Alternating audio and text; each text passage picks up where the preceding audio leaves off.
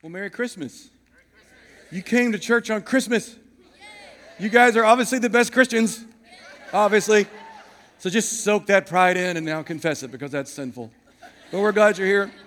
I got to say, it is so special to be up here singing with my girl on the stage. And I'm so thankful that she gets to lead worship. All my kids are leading worship. And the reason, one of the reasons they're leading worship is because I led worship. And the reason I led worship is because my mom and dad lead worship. My mom and dad are here today, right back in the back. Got to say hey to mom and dad, my sister Allison.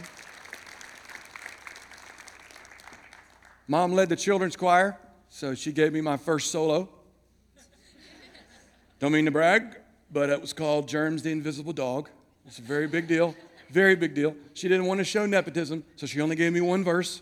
Had to play it the right way. And my dad, they both sang in the choir. My dad would sing solos in church, like up in front of everybody. I thought it was crazy, right?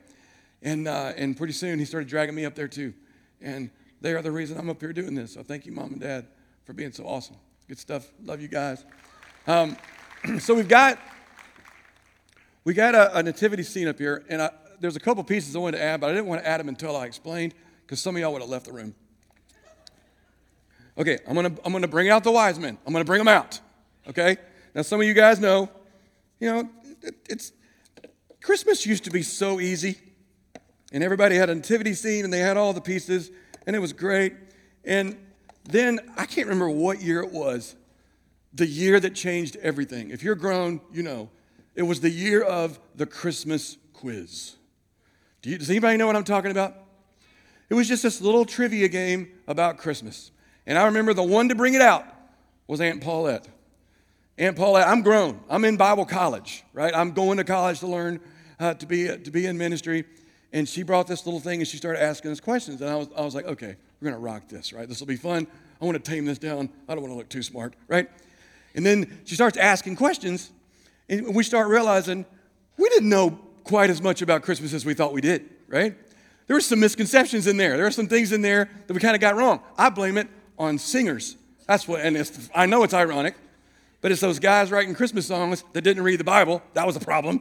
So we kind of learned a lot of our Christmas from Christmas songs and then from Christmas movies and stuff. Like one of the first questions was, how did Mary and Joseph get to the town? I was like, a donkey. She'd say, it doesn't say. She had so much power when she said that. She goes, doesn't say anywhere there was a donkey. I'm like, okay, you got me on that one. She goes, and then she said, what did the angels sing? And I was like, glory to God on the highest, peace on earth and feel his favor rests. I always mess that last part up too, dude. So, and then she goes, nowhere in the Bible does it say that the angels sing. We're like, what? We start looking it up, and it says. It said they said it, right? So I'm like, okay, this lady is like deconstructing my Christmas right now, And she kept asking questions, and then she got to the wise men. She goes, how many wise men were at the birth of Jesus? And I knew it had to be a trick, right? But I thought, okay, how many? Well, there's 3, right? The Bible doesn't say, right? There were 3 gifts, so we just kind of think there must have been 3 guys, right? But we learned, as Pastor Trey preached a little while back, a couple weeks ago, I was listening, that who knows how many there were just 3 gifts, right? But the other side of that wasn't even on the quiz, is they came like later, like a good bit later, right? So that kind of wrecked our Christmas as well. Some of you guys right now, you're just waiting on me to wreck something for you. You're like, if he even thinks about touching my elf on the shelf, I will move my letter. I'm not going to do that. We're not doing that. We're not here for that. Some of y'all wonder why we don't have Sunday school on Christmas Day. It's because some of y'all's kids, y'all taught them all the truths about Christmas, things that are magical, but things that are real. And then they decided to go to Sunday school and tell everybody else's kids. And their parents hated you for a year, right? That's why we keep everybody here in the same room. We're not even going to go there. That's as far as we're going to go with that. Okay, so some of y'all got real scared. So in my house, we do a thing every year. I've been doing it since the kids were little. And we had a game with the nativity scene. It was the first thing we put out in the house, right? And we took the pieces of the nativity scene and we hid them all over the house. And the kids had to go look for the pieces of the nativity scene, right? So it's kind of like Easter eggs, but not. So they're looking for the pieces, and they find the pieces, and they bring them all back. And when we get back, everybody had to tell the story of Christmas from the perspective of what they brought back, right? So what do you think this person was thinking? What do you think it was like for them and them, right? Now, the kids would always make sure I found the cow. That was always a thing. It was always a thing until they were pretty old, right? So I would have to be there like, who's sleeping in my house? That kind of thing, right? But when we find them, we all come back, and we would go through each member of the story, and we would talk about what does God tell us about these people, right? And what do we see as a lesson in them? And we just read Luke 2. So if you've got your Bible, let's turn to Luke 2. But we're also going to look at Matthew 1 and 2. And we're going to look at a few of these characters that we see. Luke chapter 2. The first two verses of Luke chapter 2, was sort of the verses I looked over for years. You know, you go back and you read Scripture and you see something new because God's Word is alive. It was several years back. I remember thinking, I'm so grateful for verse 1 and 2. In those days, Caesar Augustus issued a decree that a census should be taken of the entire Roman world. This was the first census that took place while Quirinius was governor of Syria, and everyone went to their own town to register. You know what's awesome about that? This story does not begin with once upon a time. This story doesn't start with a long time ago in a land far, far away, right? It is saying this happened. This was a day. This was a Caesar. This was a census. This was a city. This happened. That became a special verse for me as we went. But as we walk through the story, and we've read it together already, the members of the nativity set here, the reason I like the wise men in there, because they're a part of the story. They weren't there that first night, but they're part of the story. But the first people that we notice in the story are the shepherds. So let's go to verse 8 of chapter 2, and let's read about the shepherds. If you're there, stay there. And there were shepherds living out in the field nearby, and they were keeping watch over their flocks at night. An angel of the Lord appeared to them, and the glory of the Lord shone around them, and they were terrified. That's been a little funny kind of meme lately, if you've seen that. Like, what did angels really look like? We're not really sure what they look like, but all we know is everybody bit the dust when an angel showed up. Boom, they're down, drinking, just sucking the rug, man. I'm down here. Don't kill me. So I don't know if they were quite fluttery and pretty. I don't know. But they're a big deal, right? So everybody's scared to death when they see. What is the first thing an angel usually has to always say? Don't be afraid, right? Sorry guys. I know this is a big deal, right? So they were terrified when they saw the angels. But the angel said to them, don't be afraid. I bring you good news. I bring you good news that will cause great joy for all the people. Today, in the town of David, a Savior has been born to you. He is the Messiah, the Lord. This will be a sign to you. You will find the baby wrapped in clothes and lying in a manger. There's something about the shepherds being the first ones. There's something about it. Has that ever stuck out to you? I mean, the shepherds were not high class. They will never be sitting in the front. They would never get the mail to come to the ball for Christmas. They probably weren't ever getting any mail from anything because they sat on a hill and they counted. 1, 2, 3, 4, 5, 6, 7, 8, 9, 40. You know what they did after that? 1, 2, 3, 4. That's what they did. They smelled like sheep. They may have even looked like sheep. I don't know. But they were not important. But you know what they were? They were awake. They were awake, and they were where they were supposed to be. And they were the first ones to get to hear. Right here. First ones get to see angels and hear. that Jesus was coming. The message that the shepherds always showed me, and that would come out of the kids when we talk about Christmas, is this: Jesus is for everybody. Jesus is for everybody. There's nobody out there that's a little too much for Jesus.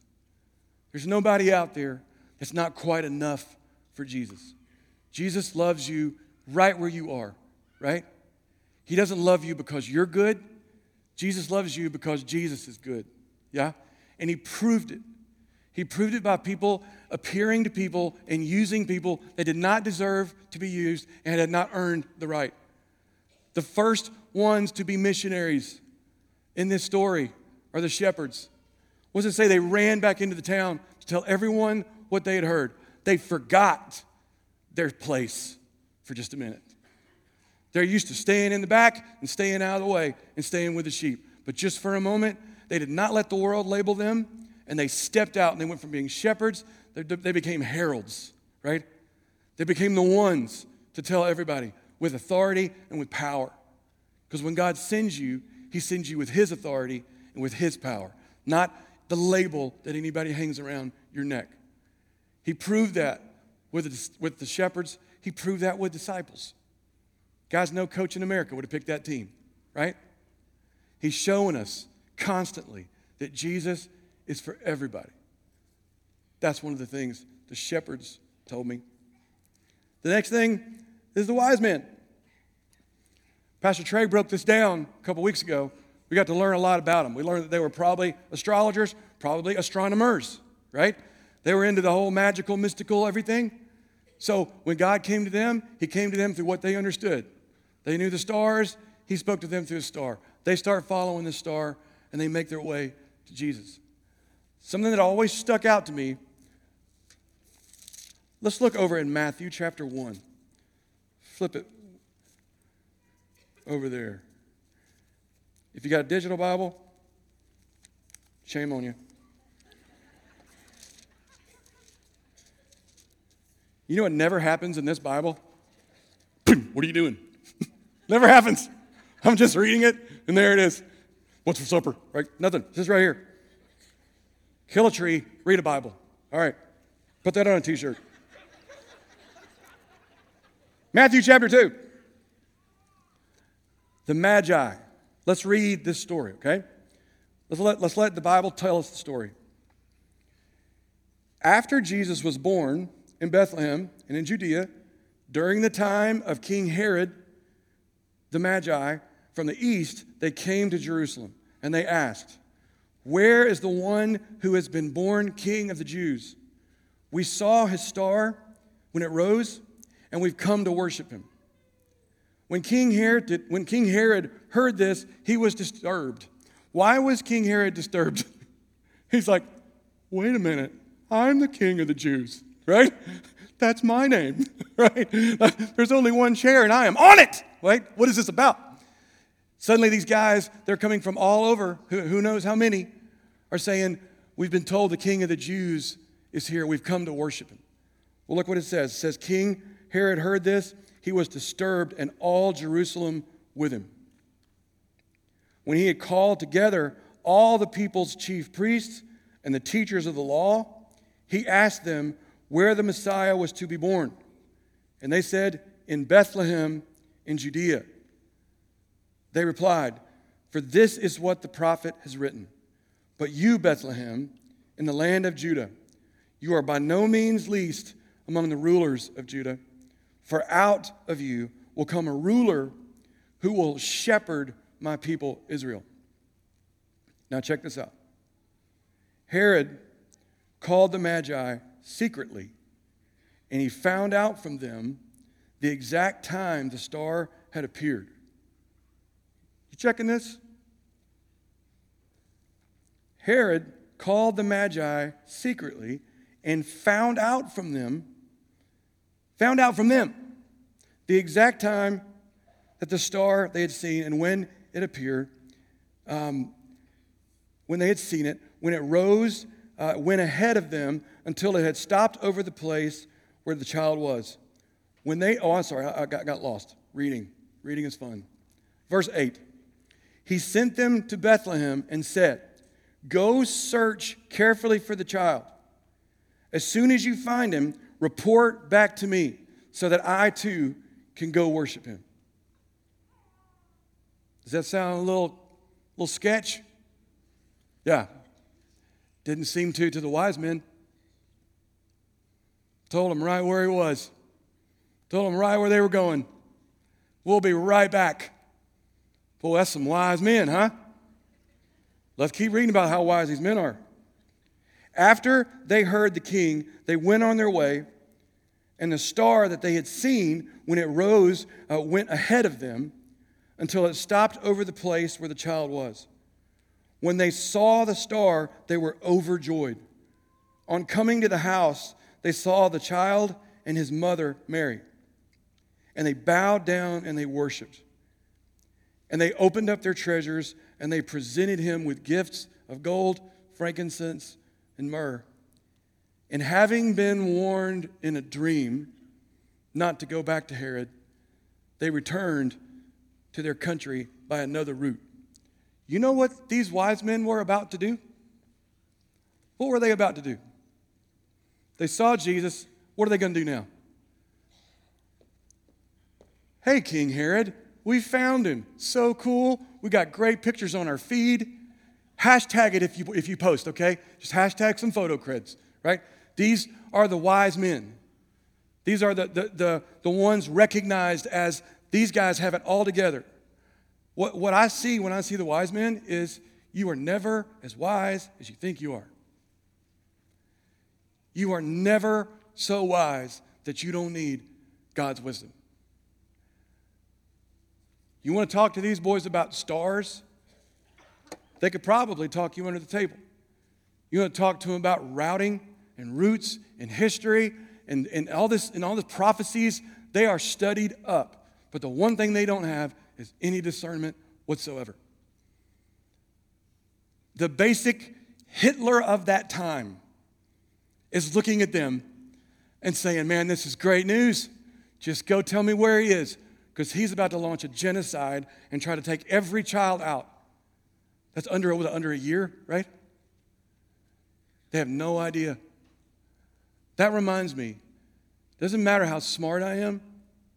It doesn't matter how trained I am. It doesn't matter how skilled I am. There are going to be areas in my life that I may have a lot of knowledge, but I will never be in a place that I don't need wisdom from God. Ever.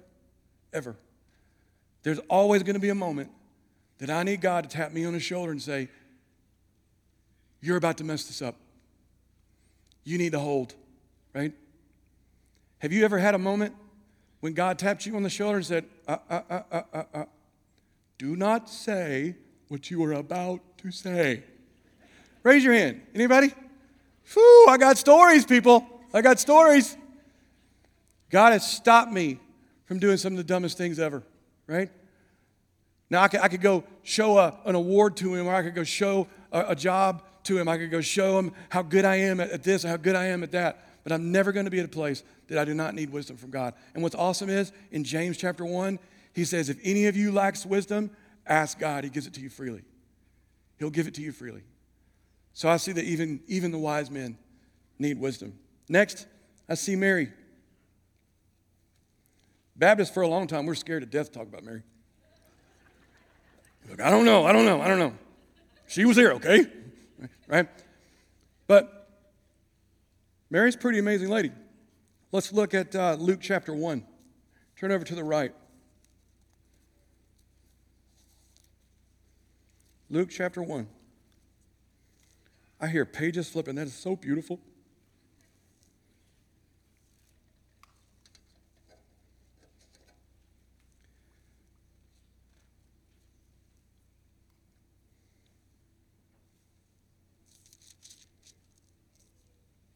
If you're there, say there. All right.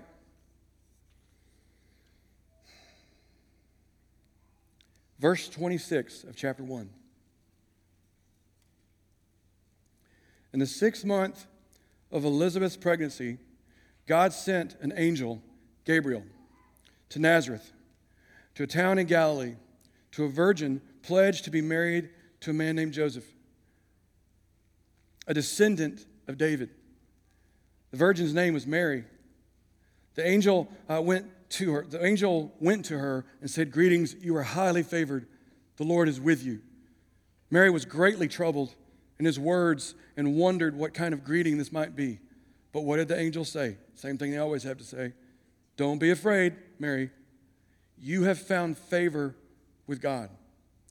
You will conceive and you will give birth to a son, and you are to call him Jesus. He will be great and will be called the Son of the Most High. The Lord will give him the throne of his father David, and he will reign over Jacob's descendants forever. His kingdom will never end." And what does she say? "How will this be, since I'm a virgin?"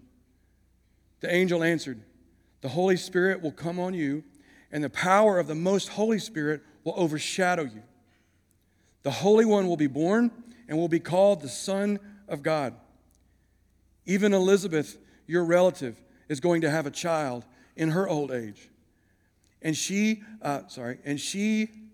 who was said to be unable to conceive in her 6th month, for no word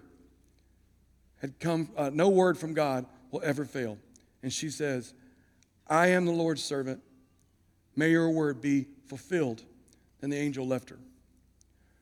One of the things that I think about when I think about Mary is I think about a girl who had dreams.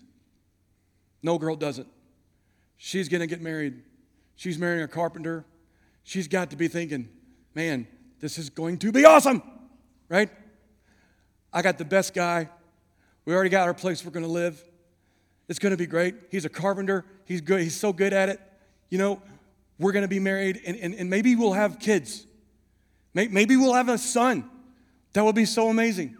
And then he could be a carpenter too with Joseph, and they could start a business together, Joseph and Son, right? Everybody will be coming from around and around. We get this one little thing, goes viral. Everybody wants them. We start our own Etsy page. She's got dreams, right? And what does God say to her? "I have a dream for you too." When I think about Mary, I think this: God's dreams are bigger than yours. God's dream for you is bigger than your dream for you, right? You know why? Because God doesn't need you to pull it off. It's going to happen through his power. So much so that he filled the Bible up with people that were not sharp enough or good enough or anything enough to do anything that they did. Yet he uses the weak things of the world to shame the strong, the foolish things of the world to shame the wise, the things that aren't to nullify the things that are, so that no one can boast before him. She trusted him. She trusted him. God's got a dream that's bigger than mine. And then, here's Joseph. You ever just think, poor old Joseph, what do we know about this guy, right? Not all the details about this guy. Well, let's look at Matthew chapter 1, back to the left. Y'all are going to have carpal tunnel.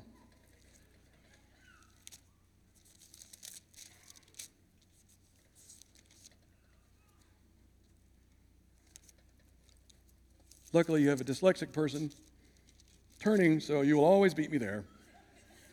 All right. What do we see about Joseph? Matthew chapter 1, we see in that lineage, starts with Abraham, and he goes all the way to Joseph. He's a descendant of Abraham. That meant something. He knew what that meant. He knew, I'm a descendant of Abraham, right? He has a name. He has a skill. He probably has a plan. And the plan got changed, right? Let's read. Verse 17. There were 14 generations in all from Abraham to David. 14 from David to exile to Babylon, and 14 from the exile to the Messiah. This is how the birth of Jesus, the Messiah, came about. His mother, Mary, was pledged to be married to Joseph. But before they could come together, she was found to be pregnant through the Holy Spirit. But Joseph, her husband, was faithful to the law. and yet he did not want to expose her to public disgrace. So he had it in mind to divorce her quietly. He had every right to call her out, according to the law right at the time, right? He had every right to be out of this situation. But we see in his character that he doesn't want to humiliate her. So he figures he's just going to end it quietly. That's his plan. Verse 20. But after he considered this, an angel of the Lord appeared to him in a dream and said, Joseph, son of David, what does he say? Do not be afraid. Don't be afraid to take Mary home as your wife, because what is conceived in her is from the Holy Spirit. She will give birth to a son, and you are to give him the name Jesus, because he will save his people from their sins. All this took place to fulfill what the Lord had said through the prophet. A virgin will conceive and give birth to a son, and they will call him Emmanuel, which means God with us. When Joseph woke up, he did what the angel of the Lord had commanded him, and he took Mary home as his wife. Verse 24. When Joseph woke up, he did what the angel said, and he commanded him, and he took home Mary as his wife. When I see Joseph, I see a man that had a plan.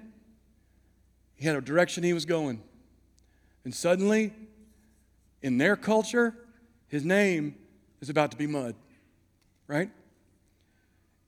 Everybody's going to know.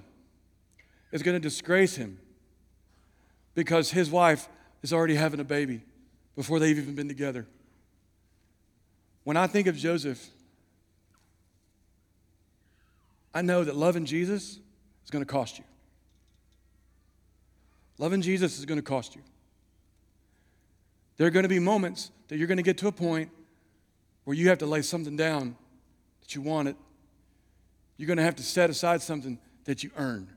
You're going to have to lay your dreams down and exchange them for his. Has any of you had that moment? Anybody? I had plenty of those. I had the moments where I was the kid in the special class. Suddenly people want me to get up in front of people and sing. You know what I said? That's not my thing. That's not my thing, man. I don't do that. But they threatened to ground me, so I did it anyway. Right? And I got up there and I sang in a choir, and they said, you need to sing a solo. And I said, that's not my thing. I'm in the back kind of guy. But I followed, and I walked up to the front. And then I started realizing God wanted me to do something in the church, and that meant I was going to have to go to college. You know what I said? That's not my thing. I don't even know why I graduated high school. I think they were just being nice. Just go, just get out. You're somebody else's now, right? When I got to Bible college, I didn't even read music. I had to start at the lowest of everything. And I was there 6.5 years at that 4-year college. And there were plenty of moments that someone would come to me, say, God put you on our heart for this. And I would say, that's not my thing, man. I don't do that. Won't you come be youth pastor at our church? We got like 8 kids. I'm like, 8 kids? No way. They're like pit bulls. You don't know what they're going to do, right? That is not my thing, man. I sit back here. I just do music. And then I have an English professor who says, you're dyslexic. I said, no, I'm not. He goes, yeah, you are, right? And he shows me some stuff, and he says, but you're creative. You need to start writing. I said, no, writing's not my thing.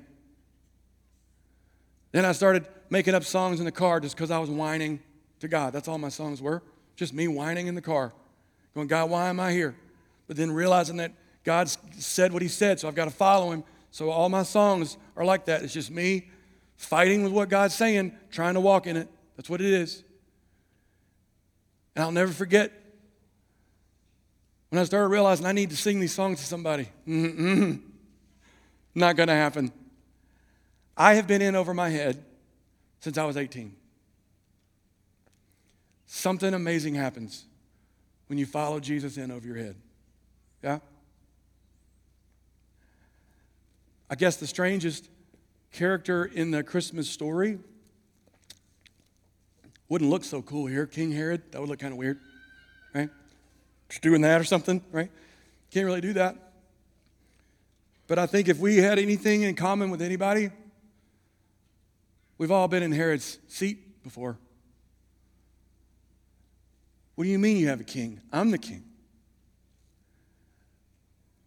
People were cool with Jesus' stuff. They just weren't cool with Jesus. You hear me? They welcomed a healing. They welcomed a rescue. They welcomed his gifts. They had all these things that he was more than welcome to do. No leper said, nah, I don't think so. No. Take this, right? Everybody would take his stuff, but nobody wanted to get up from their throne. Nobody wanted to give that up. And that's usually what we're the most scared of when it comes to this story, is we think that baby, that king, is going to have a different idea for my life than I do. He's going to have a different plan than I do. I'm scared to death of what his plan is. I don't know what my plan's not big, but I know what it is and I can control it. So we sit over here and we lock ourselves in and we do our little plan. But something happens when you take God's dream and trade it for yours, huh? Something happens. Being a believer, the guys are going to come up. We're going to sing a song that I wrote about this moment. And being a believer isn't believing that all this happened. Being a Christ follower isn't saying, yes, I concur, right? Being a Christ follower isn't saying, I've done a lot of bad stuff. I'm going to try to fix as much as I can because I know God's good and I'm going to try to be good for him. That's not what being a Christ follower is. Being a Christ follower isn't learning all the songs, even the ones that aren't biblically right? It's not about that. It's not about giving.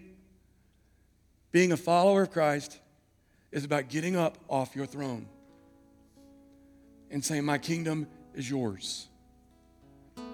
My kingdom is yours. You're my king now. You're my decider now.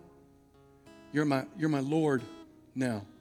I'm confessing with my mouth, Jesus is my Lord and my King forever. I want to pray for us. And I want to ask you a question. God, I thank you so much for Christmas. I thank you for this story. God, I thank you for humbling yourself and taking the form of a servant. Becoming obedient to death, even death on a cross. God, I'm thankful that Jesus' name is risen high above all other names. And every knee will bow and every tongue will confess that Jesus is Lord. We know that will happen one day. But Father, there may be a friend in this room or a friend watching at home that's still sitting on their own throne and they're scared to death to get off of it. Father, I pray that you move us. There can only be one king in our heart. Father, may you be the king of our hearts.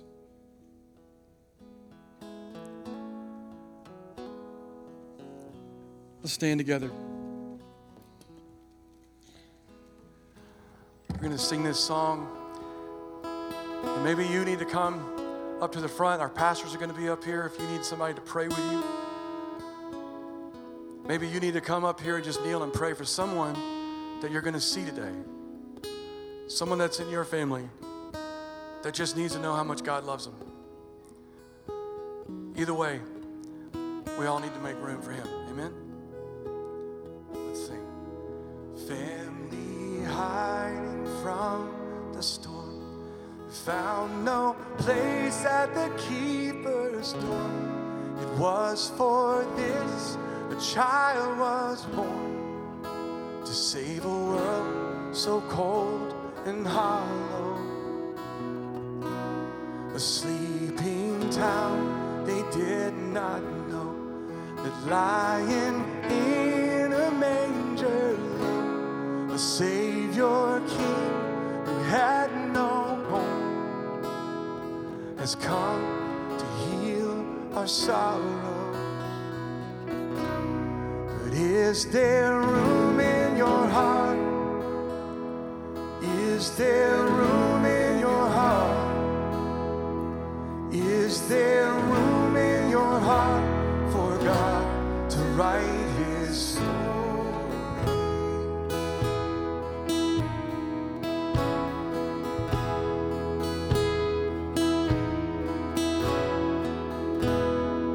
Counting sheep at night, do not fear the glory light. You are precious in His sight.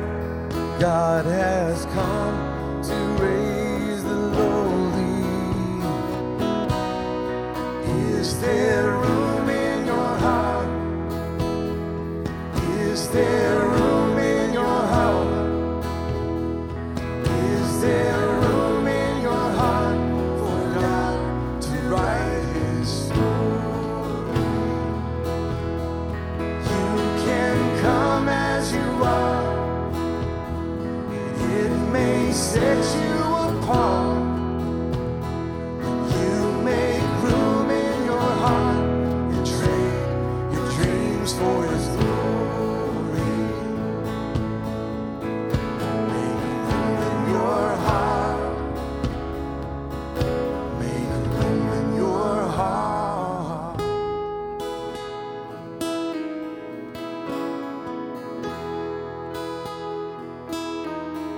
Mother holds the promise tight. Every wrong will be made right. The road is straight, the burden's light. For in His hands He holds tomorrow. But is there room in your heart? Is there room in your heart? Is there room in your heart for God to write His story?